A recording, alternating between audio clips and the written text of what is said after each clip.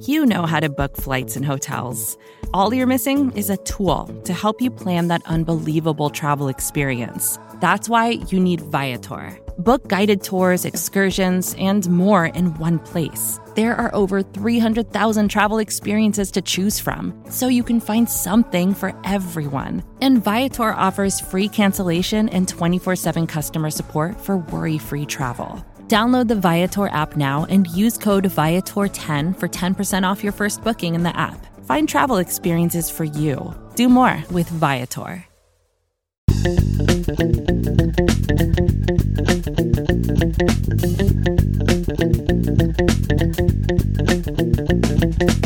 Welcome back, Buffalo Bills fans. It's Matt Warren, editor-in-chief at BuffaloRumblings.com and the host of Buffalo Rumblings Q&A on the Buffalo Rumblings Podcast Network. The Buffalo Bills have officially made it to at least the preseason. We have some semblance of Buffalo Bills football in the books now that the Buffalo Bills have defeated the Indianapolis Colts in Orchard Park this past Saturday. As we continue into the preseason and the regular season, it would really help me if we got your questions. You can send those in on our voicemail line or text line at 716-508-0405. You can tweet us at Rumblings Q&A. That is with the "and" spelled out in the middle. Email us buffalorumblings@sbnation.com. There are plenty of ways to get in touch with the show, and we would love to hear from you. It's much, much more interesting when we get some great questions from our listeners. Okay, I didn't do a regular, big observations from the game or, X number of takeaways from the game because I didn't watch it live. It was my father-in-law's birthday, so I was following along on Twitter like a lot of you all do during the game, and then rewatched it later. So I didn't post those over at BuffaloRumblings.com. I know some folks are a little bit worried about a couple different positions on the roster, really. But just kind of like the overarching thing I'm seeing is you don't worry too much about what you saw in, say, the first quarter when the Buffalo Bills backups were facing the Indianapolis Colts starters. You got to remember the Colts were a few plays away from being a playoff team last year, and so when their starters are beating our backups, I don't think that's anything to get too concerned about. I will say it was really cool to see the Bills' depth players come back and not only tie the game but win the game in the end. It's obviously important to Sean McDermott that the Buffalo Bills win preseason games. He let the dogs loose a little bit in the fourth quarter. And, wasn't worried necessarily about seeing certain aspects of the running game or different parts of the offense. They were trying to win that game. Make no mistake about it. And, they have the second longest streak of preseason wins in the NFL, second only to the Baltimore Ravens. So it's clear that, Sean McDermott, John Harbaugh, and a few other coaches really prioritize winning in the preseason. The Bills weren't going to put their starters in to ensure that. They don't find it that way, but I think they find value in the competitive aspect of playing to win those preseason games. And Case Keenum, who started the game at quarterback, said the exact same thing after the game, that every time he goes out there, he's trying to win. And the Bills did that. They were able to pull it out in the end with some really well-placed passes from Matt Barkley and some nice runs by Raheem Blackshear, among others. Please don't interpret that as me, trashing anybody else or ignoring anybody else. But Blackshear scored the 2 touchdowns, and I thought Matt Barkley did a really nice job down the stretch. All right, here's 1 or 2 interesting notes that I had from that preseason game. O.J. Howard playing into the fourth quarter of that preseason game kind of raised my eyebrow. He's going to be the second tight end on the roster. His entire $3 million contract is guaranteed, so it would have to be a heck of a football decision to release him when they already are going to have to pay him his entire 2022 salary anyway. Unless they were able to trade him, that would clear $1.95 million in base salary off the books. But then you're adding, say, a guy like Tommy Sweeney or Quentin Morris to the roster who's making $1 million. So you're saving less than $1 million or around $1 million in salary cap space by trading O.J. Howard. I don't know. I don't see that as a possibility, but seeing him play in the fourth quarter against the Indianapolis Colts deep reserves was, striking is the wrong word. It was surprising to me because we've just had these high expectations of O.J. Howard, but he just didn't have a very overwhelming training camp. In fact, it was pretty underwhelming. And so maybe there's a possibility that O.J. Howard ends up on the outside looking in or gets traded here down the stretch. I still find that a little bit hard to believe. I think more likely Dawson Knox was a healthy scratch and they sat him down as the clear number one tight end. They didn't have Reggie Gilliam taking offensive snaps on Saturday. Tommy Sweeney came up a little bit lame, a little bit hobbled in the fourth quarter and was dealing with some sort of injury, or whether short term or medium term. So they just kept Howard in. They had already made their decision on Jalen Watermeyer, and we're going to cut him. They only played him 6 snaps on offense. So maybe that kind of confluence of reasons kept O.J. Howard into the game. Just looking around the tight end room, they didn't have anybody else to go in. So that's something to keep an eye on in this second preseason game and the third preseason game moving forward. The other position group I wanted to talk about was the wide receiver, the depth wide receiver. There's not a whole lot of roster spots available on this team right now. But if you look at that depth wide receiver job, I think the battle between Jake Kumerow and Isaiah Hodgins is on in full. Hodgins had an absolutely great training camp. He played really, really well in this game against the Indianapolis Colts as well. And you couple that with the fact that Kumerow had that costly fumble in the game against the Colts, and I think you're starting to see maybe Isaiah Hodgins pull ahead. Can he provide enough special teams value to take Kumerow's spot when Kumerow does so much on special teams? So that's, I think, the biggest question, and something we frankly don't really know. We don't watch that in practices over the next few weeks, but it's at least something that's interesting to look at when Kumerow has that fumble in a key moment in the game. Late last week, I had both of them making my 53-man roster that I put out at the end of training camp. So maybe it's not a roster battle between the two of them. Maybe it's a roster battle between the two of them and a 6th linebacker or a 10th offensive lineman. And so it's not just the two of them that are fighting for a spot. They're fighting with other people for like the 53rd or 52nd spot on the roster. So just something to keep an eye on is Jake Kumerow's stock is going down, Isaiah Hodgins' stock going up. I don't want to stay on offense for the entire time I'm breaking down this game, but I thought Zach Moss had a really, really nice game and warranted a mention here as well. We had thought that maybe he was going to be like that game day inactive, and he still might be on certain games, but he's really proving a point, proving his case that he not just is going to make this 53-man roster, but deserves a role on game day. So I wanted to at least mention him. All right, let's flip to the defensive side of the ball, where Boogie Basham really had a nice game. He had that forced fumble that Terrell Bernard took back for the touchdown, but that wasn't his only nice play from the game. He just had a really solid game against the Indianapolis Colts, and he's had a decent training camp. I think he's the 4th defensive end right now, passing Shaq Lawson for sure. He hasn't had as nice of a camp as AJ Epinesa, who still remains that 3rd defensive end, but Basham at least showing that he can do something is enough to get him off the inactive list, which is where he spent a good chunk of the season in 2021. The last guy I wanted to talk about before we get into the questions for this week, Matt Araiza. The Bills punter may have won the job this week with an 82-yard punt. It went, 80-something yards in the air, landed over the returner's head and rolled into the end zone for a 62-yard net punt. The Bills will take that every single time, as Araiza said after the game.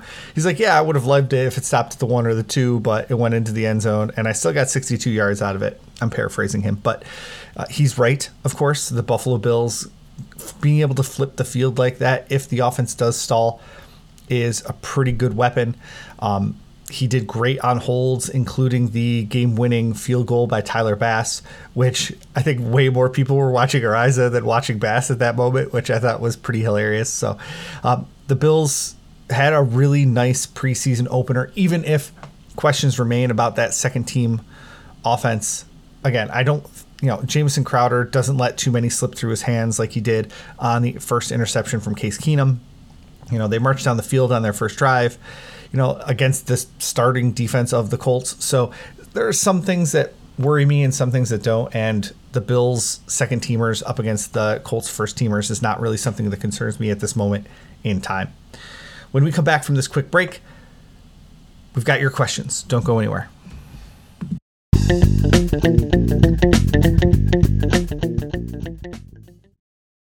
It's only a kick, a jump, a block. It's only a serve. It's only a tackle, a run. It's only for the fans. After all, it's only pressure. You got this. Adidas.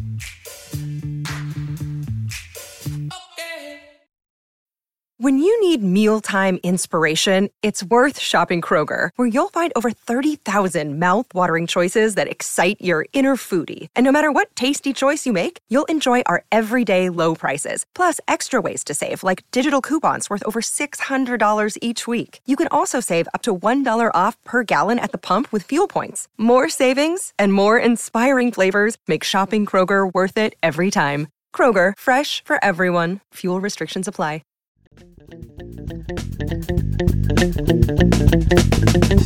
All right, let's head over to this week's Twitter question of the week from P. Martz, who says, do you see the Bills using James Cook and Khalil Shakir for kick returner and punt returner duties like we saw in the game? I think it's a very strong possibility. I thought Tavon Austin had a shot to take over those roles early in training camp. He got a little bit nicked up during training camp and lost some time, but for whatever reason isn't really the leader there, and didn't really see that action against the Colts. As you indicated, it was James Cook taking back the opening kickoff. He had a decent return, 20 yards, and then Raheem Blackshear and Duke Johnson each had 2 kickoff returns later in the game. So they went with the running backs there. And then for the punt return, it was Khalil Shakir first, and then Blackshear and Johnson each got 1 punt return as well. Since we know Blackshear and Johnson aren't going to make the roster, like you said, it looks like James Cook and Khalil Shakir right now. There is a caveat there. I think that Isaiah McKenzie still could be in the running for that kick returner job. I don't think they're going to put him back there on punt returns. I think that's going to be Shakir's job. And I said as much in my 53-man roster projection from late last week at the end of training camp. Just felt like they weren't going to keep Austin unless he won both of those jobs outright. And so Shakir's been the one going through those, whether it's the return of the blue and red scrimmage or now the preseason game. I think Shakir has, at least edged ahead in the punt return competition. He could still lose that with a muff or, a fumble here or there against the next 2 preseason opponents or in practice, which we won't see. But I think he's clearly the front runner right now at that punt returner job, which is interesting because I had this conversation on Twitter after the draft. Like, for as many words as Brandon Beane said about Khalil Shakir and how lucky they were to have him after the draft, they never mentioned his return abilities when they were talking about him and his role on the team. He talked about how he could play inside and outside. He talked about all the good things he did as a receiver, never mentioned the return ability. So it's interesting to see that he's being propelled into that role. And when you look into, the past, Stephon Diggs started his career as an electric punt returner for the Minnesota Vikings.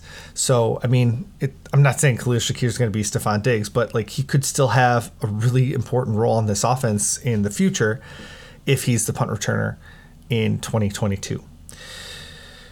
James Cook, on the other hand, I wasn't expecting him to be the kick returner. And like I said, I still think there's that caveat in there about Isaiah McKenzie, who didn't play in this game at all, could end up being that primary kick returner. But no Marquez Stevenson because he's on the injured list right now. He'll probably go on to injured reserve at some point. Whether or not it's after the initial 53-man roster is going to determine whether he can play again in 2022.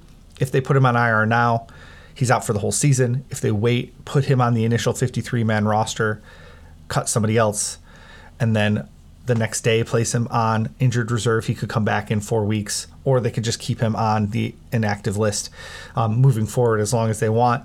So that kind of wraps up the returner conversation. I don't think they're going to end up using an additional roster spot on that position right now. And I think that's really good news for the Bills. It's good news for a guy like Isaiah Hodgins, who we talked about earlier. It's good news for the 5th and 6th linebackers. It's good news for the 10th offensive lineman that the Bills aren't going to have to use a dedicated roster spot for a returner. Thanks for your question on Twitter. We're over there at Rumblings Q&A. Over to our text line at 716-508-0405. Greg from Syracuse chimes in for the first time in a few months. Thanks for texting us, Greg. He said, now that we've had a glimpse of our depth players, what position groups do you think will be the best and worst at handling a major injury? Thanks. Well, I think the running back room is a really solid room right now. I think you could march out Devin Singletary, James Cook, Zach Moss, and really get solid value from any of those three guys. Plus, I think Raheem Blackshear and even Duke Johnson showed some nice tape late in the game as well. And so if you get one of those guys onto your practice squad, or even both of them if you really want, you could have 3 to 5 guys that could really be productive, even if one of them goes down to a major injury, which is what you are asking about. So I think the best position group for a major injury to happen would be running back, because they have so many quality options, and they've invested a lot in that position. They've got a 2nd-round pick and 2 third-round picks in that mix, so that should be a group with a lot of depth. Let's be honest with that. So I think running back is that number. Wide receivers very close to it as well. You've seen great things out of a number of wide receivers on this Buffalo Bills team, and so that's another group that I think has tremendous depth. For the group that couldn't handle a major injury, I'm actually ping-ponging back and forth between several, but the only position that I think the Bills are realistically looking at adding a depth option right now is at cornerback. So I'll say cornerback right now, because if they lose a Dane Jackson, if they lose Kaiir Elam, their depth is incredibly thin at that position, at least until Tre'Davious White comes back, and even after Tre'Davious White comes back. So I just haven't loved what I've seen from the cornerbacks so far. I like them as depth options. I like them as room to grow options. But I don't really want Christian Benford starting week 1 if we can avoid it. So I think cornerback is the position that they could least afford to handle a major injury, and I think you would see them pretty quickly turn toward a free agent option at that point. Tight end is another position that I think is a little bit suspect. They've got several great depth options, but if they lose Dawson Knox for an extended period of time, I haven't been impressed enough by O.J. Howard to think that the Bills' offense wouldn't lose a step. They would have to adjust their offense if Dawson Knox was injured, which is not what I was saying earlier this offseason when they signed O.J. Howard. I said, this is a chance. So if they lose to Dawson Knox, they still have another guy they can plug and play, promote Tommy Sweeney up into that tight end 2 spot where he's been okay the last couple of years. Not great, but okay.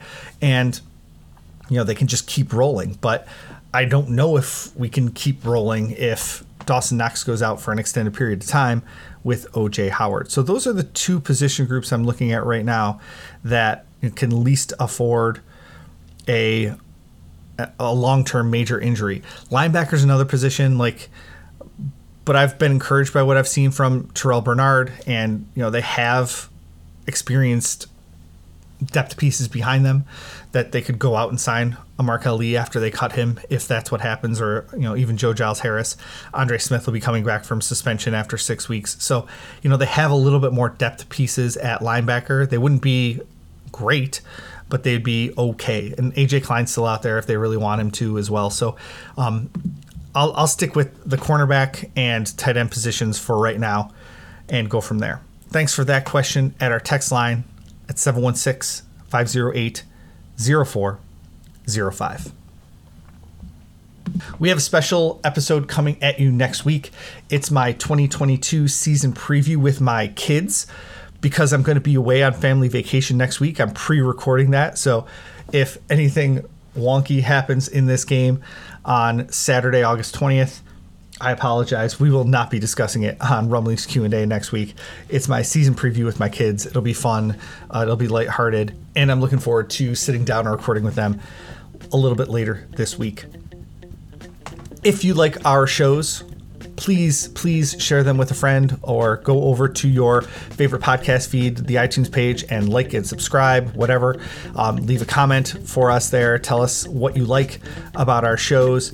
It really means a lot to grow our fan base if you can share your thoughts either with a friend or on a page like that. You can leave your questions for our return episode after the second Bills preseason game by going over to our voicemail line at 716-508-0405. You can tweet us at RumblingsQ&A. That's with the word "and" spelled out in the middle. You can email us, buffalo@sbnation.com. There are plenty of ways to get in touch with the show and share your questions like Greg did, like P-Marts did, like so many others have done over the last years we've been running our show.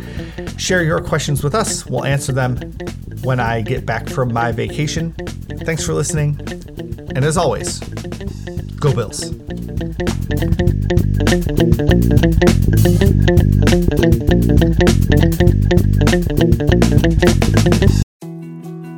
More to-dos, less time, and an infinite number of tools to keep track of.